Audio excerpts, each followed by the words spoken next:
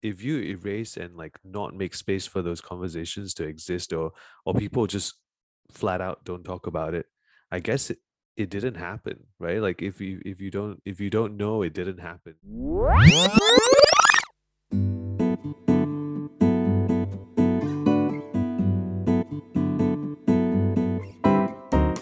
Stories have the power to teach, inspire people, and connect communities. We want to dive into the lives of everyday Malaysians around the world and be the platform to share their stories, no matter how mundane or exciting, controversial or intriguing. Do you have one to tell?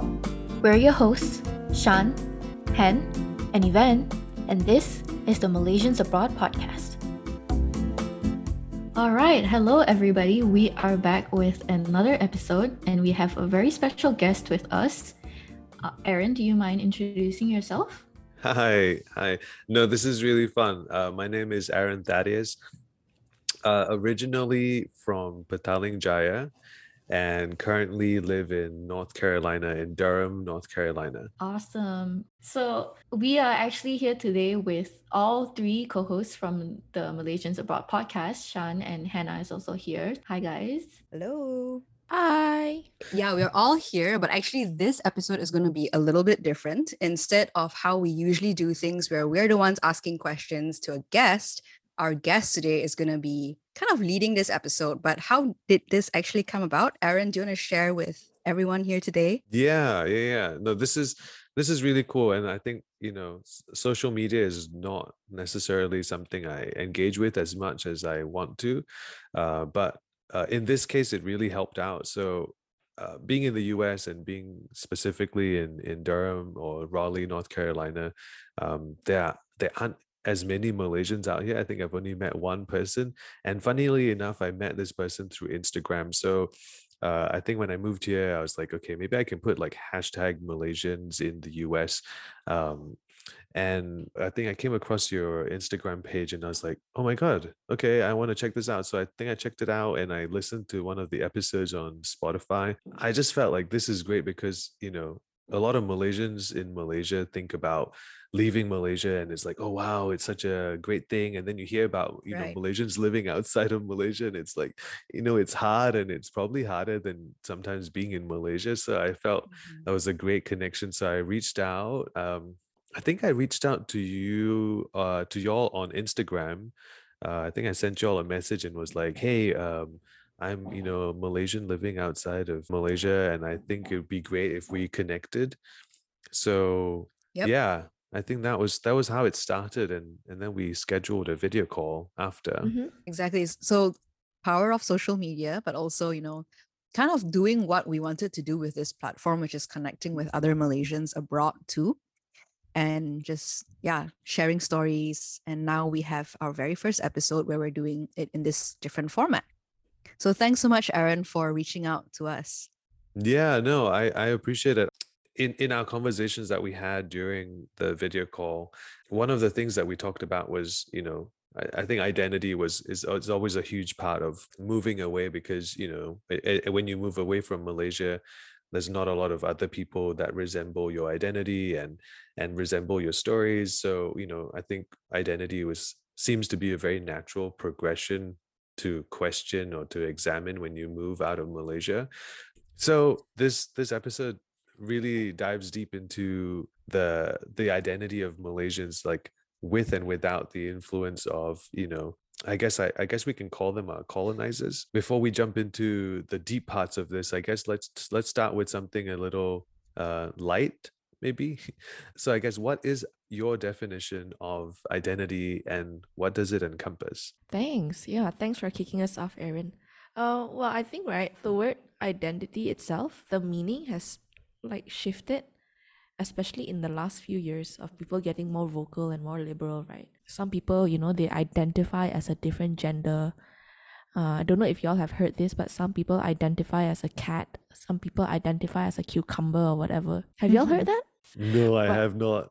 you I have have not not? heard that. No, not of like a cucumber. I think that's a new one for me. It might be an exaggeration, lah. But yeah, people are just identifying as anything, right? But then, right, like aside from all those like very liberal woke nation terms, I think for me, identity is just what role you assume or what role you take in different social settings. Like if it's in your relationship, you probably have a different identity than who you are in your family or in Mm-hmm. your career, in your workplace, or even in your country, right? Like I identify as a Malaysian Chinese. That's what identity is for me. That's a really good way to put it, I think, like the role you assume in different social settings. Mm. And I know that we also had an episode with Dr. Ng Kok Man where he was also sharing what identity could be defined as in like a mental health sense. And it also Mm. talks about this, right? Like how you choose to present yourself to others. I think that's also identity. So Yeah, exactly. And not only that, but also how your environment shapes your identity, right? Like how you experience things and how you define your identity accordingly. right. I like that. I think Sean, when you started talking about identity and there's this new stage of life where people are identifying with things that we would never probably identify with in the past. Yeah. I think the cool thing about it to me is that identity, like you said, like shifts and changes. And say for example, if I identified as, I don't know, identified as a bird, right? Like Mm. I think the cool part is that we're challenging the idea of what identity means. And that I think in the past it felt so confined to like just your Yeah. race, just your gender, just your religion or belief or nationality. But like what's happening right now is people are taking it outside of that sort of box and saying Mm. like identity could be anything I choose to identify with. And like you said, it could change over time, it could change with people. Maybe with Malaysians I'm a bird, but maybe with other people I am something else. I don't know. I mean, like, I guess that Yeah. we're taking away the rules, right? Like, so I think that's pretty cool. Yeah, I love that. So thinking about identity and like how it shapes us in different phases or different environments, like going way back to Malaysia and like how in Malaysia, like I feel when we reached independence, like Malaysia's independence and identity was co-formed between the Malays and the British, if I'm not mistaken. Mm, And I feel like the British yeah. they designed the box. They were like, hey, this is the box. We're gonna call this box Malaysia and you're gonna all fit in here. I feel Mhm. like I guess like the question now is like knowing that we can redefine this box, like what would Malaysia be like without the influence of the British in gaining our independence? Like what do you think we would have identified as or how we would see ourselves if the British did not colonize Malaysia? That's a great question. And to be honest, I don't think I actively think about this. But then when you posed this question, I thought it was really interesting because, yeah, like what you said, what if, Malaysia doesn't have the British touches that it has, especially maybe coming from Penang, we feel that a lot with our Yeah. architecture and maybe even the language. Like, will we still be as fluent as we are today without the British influence? Will we be more like Indonesia? And I think maybe we would take our national language a little bit more seriously, and maybe Malay would be the common language instead of English. Who's to know? But it was a very interesting question, and I'm very interested to hear what other people think as well. No, it is a very deep question, right? And like definitely something you don't really think about in your everyday life. But I agree, especially coming from Penang, you see the influence of the British colonization everywhere. Even our name, right? The state, like Prince of Wales Island, that's from British colonization.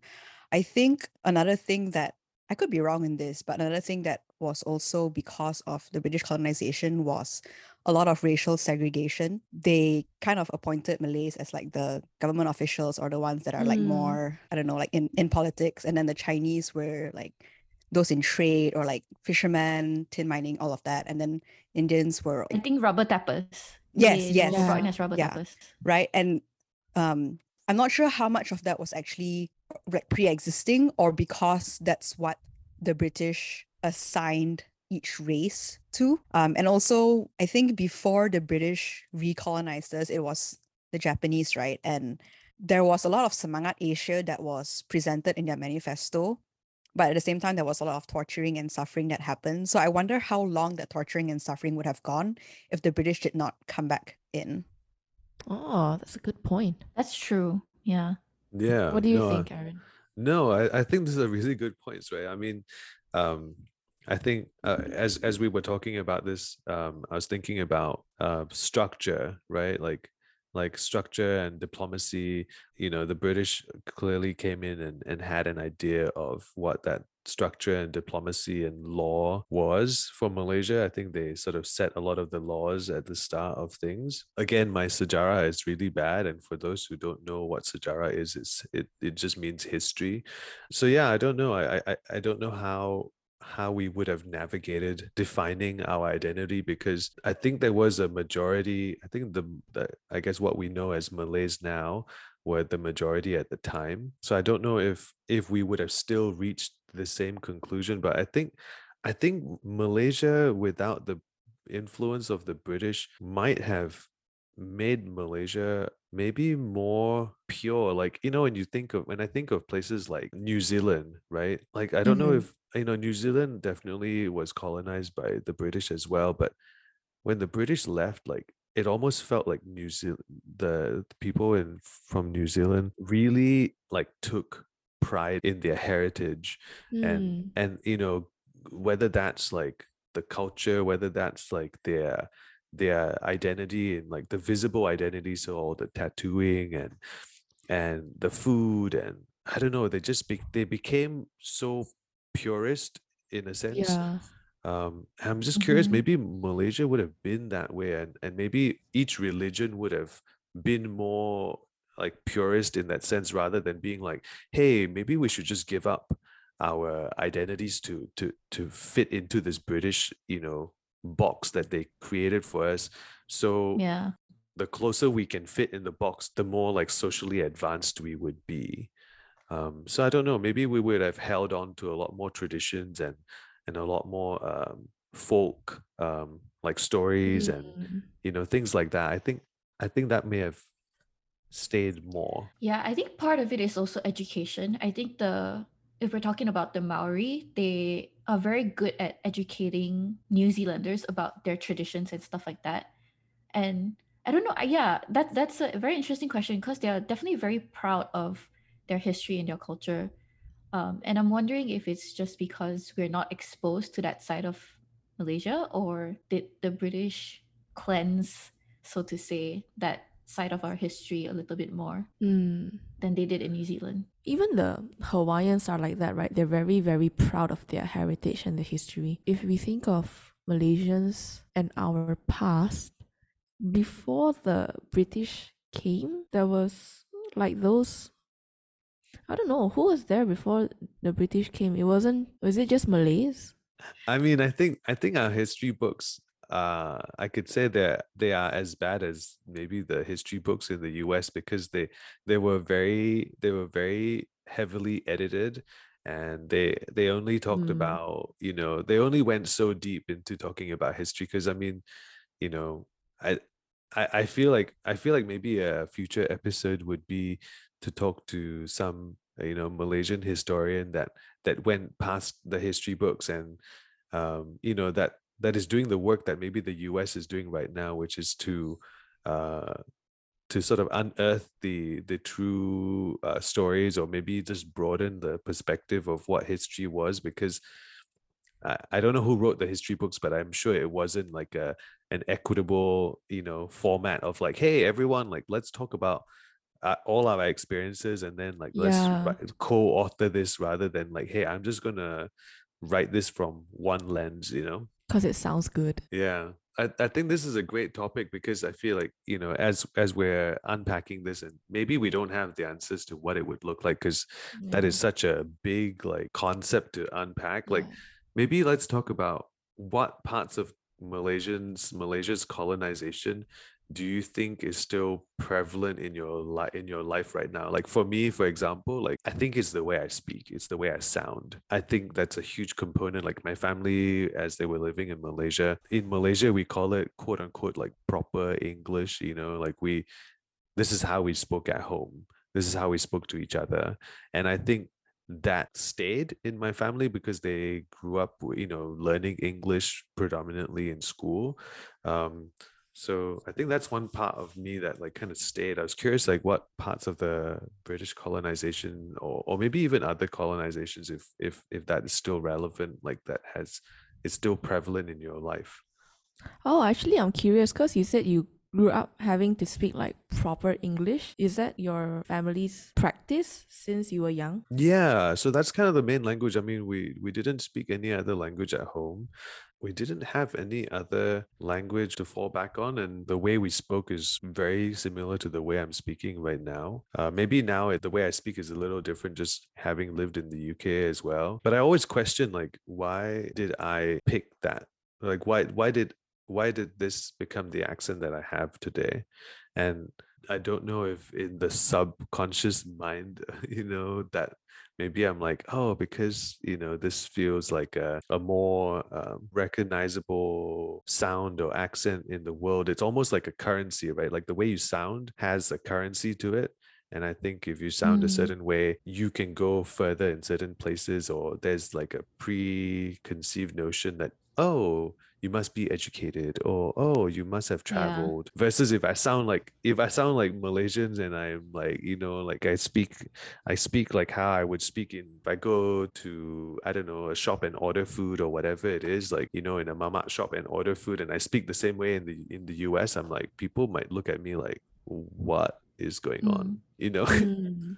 yeah. so Even that in itself is a very Western way of thinking, I think. Like the correctness of your English is the level of education that you have. I feel like in on the reverse side in Asia, just take Malaysia for example. If this random white dude starts speaking one word of Malay, even if he like butchers it completely, like we would praise them for that, Yep. right? You would explode. Yeah. So I think even that in itself is very interesting. And but yeah, to answer your question, I think similarly for me at least, mine is also language, or for me it's more of like growing up I always thought that English was the superior language. And I'm not exactly sure why that thought came into mind or where that thought got planted in me, but growing up I just never wanted to learn Mandarin because I just thought it was not very useful or whatsoever. And now I regret it a lot because it's such a useful language to know how to speak. But because of that, I'm now a banana, so to say. And with English becoming almost a superior language, it kind of somehow made me reject my Chinese side of things. And weirdly enough, coming to America, I feel like I'm being more in touch with my Chinese side now than I did in Malaysia. I relate to that 100%. Like everything you just said, thinking about how English is the superior language, not learning Mandarin. Even my Hokkien is kind of bad, which is like something that I'm kind of sad about. But and yeah, like coming to the US made me more in touch with my Chinese side and like my Malaysian pride. yeah, it's interesting, right? I mean, I think when you step back from it, when you step back from being in Malaysia, I think you come to like develop a stronger appreciation for culture. Like, like, so when I mentioned, like, in my family we only spoke English, like, I don't know, I always questioned why was that such, because I think in my family, like, I would say our traditions were very westernized, or there wasn't a lot of like Malaysian traditions. Maybe in terms of food, like, for sure, like, during Christmas, like, we wouldn't have a turkey or whatever. We would have, a lot of Malaysian food, but other than food, I feel like, yeah, we felt very westernized in the way that we were growing up. And then coming to the US, I was like, man, like I wish I had some traditions. Like I don't know, I wish I had like something I celebrated every year and like had like a cultural reference to be like, oh, in Malaysia, I used to do this and this. I was like, yeah, in Malaysia, we do all these things, but those are none of the things I did with my family. I would almost do it with like other people's families. Whenever people ask me about where's my background, I'm like, oh, I'm just Malaysian. Like I I I don't feel like I want to go down the path of like peeling off those layers and going like, okay, what kind of Malaysian are you? Mm-hmm. Um, I feel like I've always pushed back against that because as far as I know, all my family was born in Malaysia, grew up in Malaysia. We were raised Malaysians and yeah. And Yeah. growing up, I would always tick the others boxes. I think until like someone told me off and said they were like, no, you have to tick this box. And I don't think I know many people who just say, "Oh, I'm Malaysian," without saying what kind of like race they are, because we always just had to tick those boxes, right? People would, if they were not in like the Malay, Chinese, Indian box, they would be Eurasian or they would be line. and I think this almost feels like therapy for me. This conversation's very therapeutic because I don't think I've ever talked about it openly, but I've always wanted to be others because I was like, I'd rather be others than feel boxed in. I rather feel like Mm. there's more to me, like there's almost like a mystery to me. Like if you want to know more, you have to ask questions rather than be like, okay, ticking this box means there's already like an assumption of who you are, what you Mm. think about, how you feel. And I wanted people to not have that opportunity to assume. That's a really interesting perspective because then when you were saying that, my thoughts were like, I'm guessing they forced you to tick Indian when you said that you had to check a box other than Correct. line. And my first thoughts was like, what's wrong with ticking Indian? Like what perceptions do we have of Indians in Malaysia that you would feel like you didn't want to tick that? And that's a valid question. And I think I'm still processing it.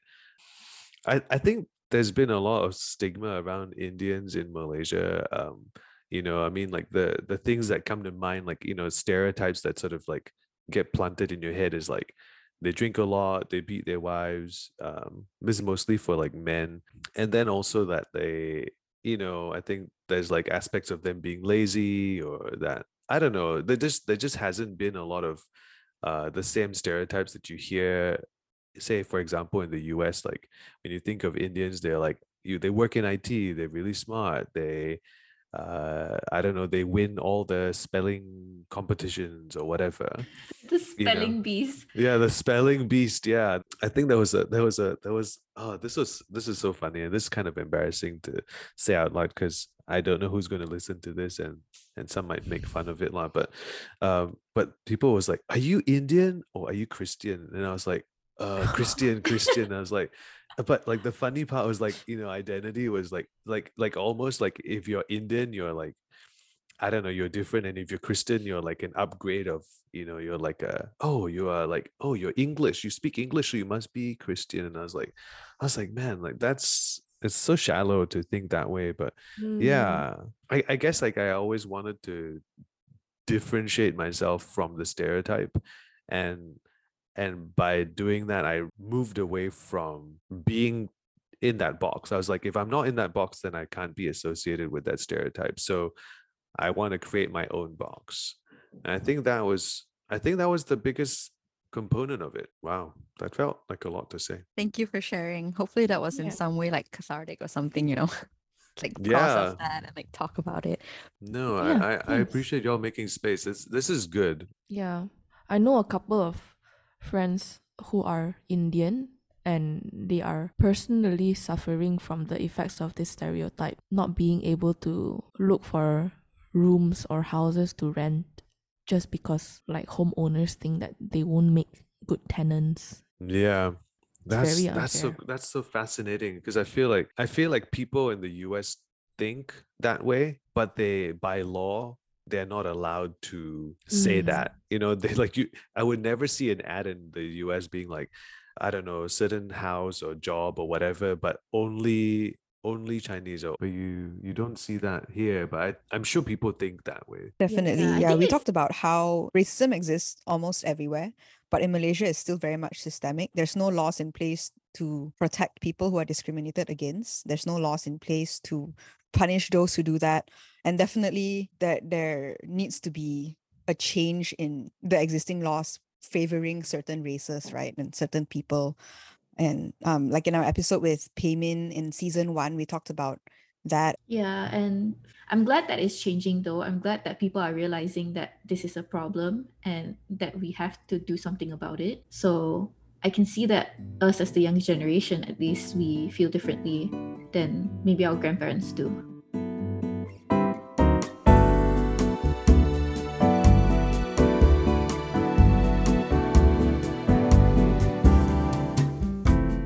This is a really ripe, rich conversation, and I know we talked a little bit about, like, ways we grew up, and cultural things that we felt, were we were proud of or that we were not proud of.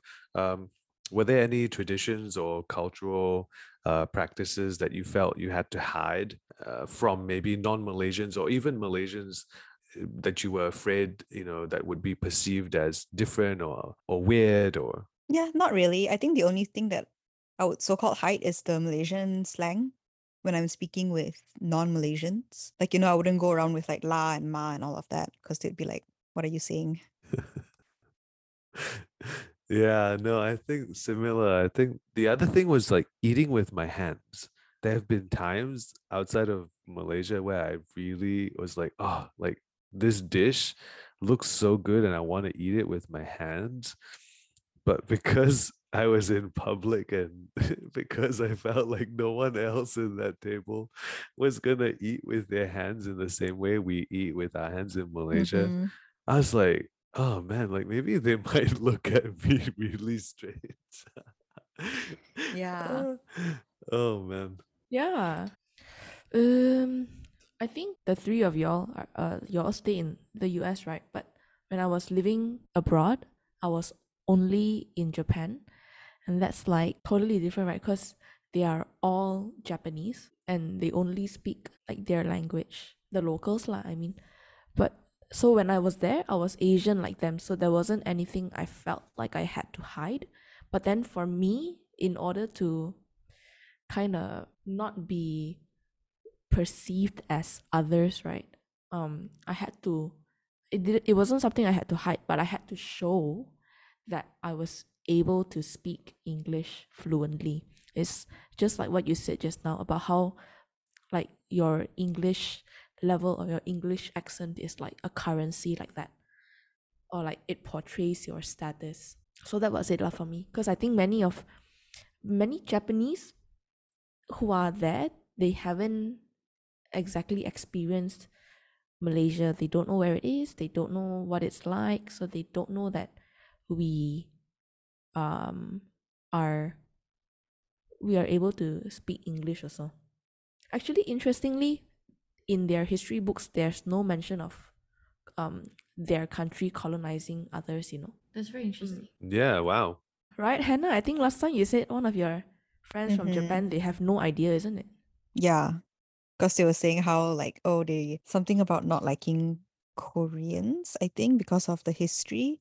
And I was like, oh, but if you think in that sense, then I wouldn't be like talking to you. And she's like, oh, Wow. why? And I was like, because Japan colonized Malaysia. And she's like, what? Like she was just so shook. That is crazy, but not crazy. So like when I moved here, and someone told me, they were like, Aaron, some people in the US don't know what happened to black people and like the slavery and what happened like to the people that were enslaved and blah blah blah.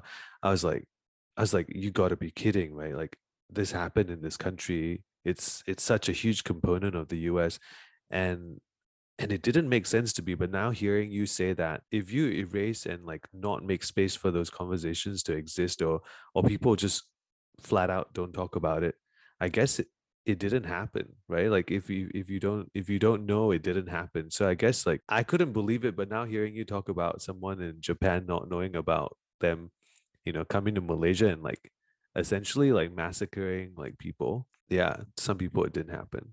But yeah. Oh, that's true. I never really thought about that. Yeah, no. So this next question is really interesting because I feel like everyone's gonna have things to share, but what were some of the things that you were told you should not do when you were living or moving to a new country? Like they wanted you to assimilate more. My answer is about following cultural norms in Japan. For instance, it's not right to talk on the phone if you're on the train because you're gonna disturb other people. But it's okay to talk to other people. Like let's say the four of us were on a train together, it'll be okay to like be talking to each other, but then just not on the phone. And then another thing that they tell you not to do is don't eat while you're walking because that's rude. It's so normal here. We're like grabbing our satay stick and just walking around or just tapao some quick food and we just walk around and eat. But that's something that people explicitly warned me about. Wow, I didn't know that. That's interesting. Yeah, I didn't know that either. So these things that you were told, like they were mostly they weren't like, hey, these things you do in Malaysia won't sit so well there. It was more like these are things you don't want to do to sort of disrespect the culture that you're going to be part of. Yeah. Because for me, for example, like when I first came to the US, like I had someone tell me like to not bring Malaysian food to the workplace because it might be too smelly. It wasn't Like so what? much like to Like bring like curry, curry or sambal belacan or petai. I would love to eat some petai here, but I mean I can't even find petai. But you know what I mean? Like basically saying that Asian food has a strong smell that might be disgusting to like someone who doesn't eat Asian food. So to me, I was like, man, like really? Like I feel like Asian food is kind of is a hit in a lot of like, when you watch like American TV shows, like there's Mm. always the takeaway box that like the paper takeaway box, like and everyone's got like chopsticks like in Rush Hour. I remember seeing that and I was like, oh my God, I really want to eat out of that paper box, like where you have like fried rice or whatever it is or noodles in there. And I was like, that looks so cool. So I was like, I don't know, Asian food kind of seems like it's prevalent in Western culture, but almost I don't know, this person had told me to hide that from people because they could have seen it as like smelly or whatever. It's the food they select, I guess. Like, Mm, thankfully I haven't experienced that here. I think living in the West Coast, it's also a lot more liberal and a lot more I don't know if it's a lot more diverse than the rest of the country, but there are a lot of Asians here. But you bring up a good point where you see a lot of that, and it's mostly usually fried rice or fried noodles, like more white people friendly food, if I can say that. And that is true for different parts of our culture as well, not just food, but they kind of pick and select the parts of the culture that they like and tell us to not show the rest, right? Like, Damn. Yeah. that's my point. no, I think that is so interesting, right? It's like, yeah, like this parts of your culture or your whatever, your heritage, like, yeah, we love that. We'll celebrate that. But yeah, like let's be selective with which components we want to see. Um, Hmm. that is interesting. That is so interesting. And when you think about it that way, I see a lot of that similarities in a lot of other cultures, especially in like white dominant like society. Like they're like, oh yeah, I love Indian food, but then like I don't know. And sometimes people are like, oh, but I don't want to smell like the food, or I don't want Mm. to, I don't know, I don't want to be associated with other parts of the culture. I just want to be associated with the parts that I like, that are more accepted, maybe. That is such an Mm. interesting thought. Super good point. Yeah. Okay. I guess in like what we've been talking about, how much of that is done by yourself, like this you discriminating against yourself, or that you feel societally has made you think that way, and maybe I don't know. For me, the answer is really simple. I think the things I've said earlier about like not wanting to eat with my hands or being worried about being judged, I think all of this are learned behaviors for me. Like they've been learned through time, right? Of seeing what works and what Mhm. doesn't work. And being Malaysian is great. Like I talk about Malaysia all the time, but but being Malaysian outside of Malaysia is scary, and I tend to myself like self-select, parts of the Malaysian experience that I'm like, oh, these are the things I would talk about. These are the ways I would show up as a Malaysian outside of Malaysia. Usually that's very much food related. I'm like, hey, I'm going to cook you a Malaysian dish, and people usually love it. And if they don't love it, I stop being friends with them. Um, no, I'm just joking. But typically That's they love valid. they love Malaysian food. One way of identifying a psychopath is if they do not like Malaysian food. But no, I'm just kidding. I do not I We do need to not tell use. No, us no, the that's true. Ivy. That's true. I chose my husband because he liked asam laksa. If he didn't like it, we probably wouldn't be married. So I mean, like if you think about it, right, if you cannot go eat asam laksa and you have to like eat separately or whatever, I mean, like that would really suck. So I think that's a good metric to be like, hey, look, like I love asam laksa. If you do not like asam laksa, this is going to be a problem in 10 years yeah, from now. Yeah, I think it's not just about them liking the food, but it's a sign of them being able to accept your culture and being Yes. willing to try things that you grew up with. Yes, yes. So Yeah. yeah. yeah. Thanks, Aaron. I think you touched on a lot of good points that I have thought about some of them in the past, but it's not something that like we talk about. It's not something that we actively think about, but really, really interesting points that we all shared here today. And I think this episode like kind of opened up a lot of room for us to dive deeper into parts of our identity or even about Malaysia that we didn't really think about before. So thank you so much, Aaron, for facilitating that conversation, and No, I Shannon appreciate Evan it. for even just sharing your thoughts too. Yeah, And and to Aaron as well for sharing his thoughts. yes, Yeah, no, thank you all so much. This I felt very open and very safe in talking about these things, and I think just based on our initial conversations too, like we clearly were on the same page about talking about some of the hard things, and also discovering like the things we think about when we are not in Malaysia itself. So I think like the Malaysians abroad really gives a different perspective of both ourselves and how we feel about Malaysia. So I thought this was a really great space to start this conversation. Yeah, yeah. thanks for reaching out to us in the first place. Definitely. And this is not the end of our conversation. So we will be having a part 2 where we dive deeper into other parts of the identity and about our Malaysian heritage. But for now, we're going to wrap it up here. So thank you again, everyone, for your thoughts today and for the space to share. And to all our listeners, stay tuned for the next part of this mega episode. I love it. I love it. Stay tuned. Akan datang. Bye. Yes, akan datang. All right. Bye. Bye. Thank you. Bye-bye. Thank you. Bye. Thank you for tuning in to the Malaysians Abroad podcast. Did today's episode spark something in you? Do you have a story to share? Come be our guest on a future episode. Connect with us on Instagram at Malaysians Abroad Podcast or email us at malaysiansabroadpodcast@gmail.com. See you soon!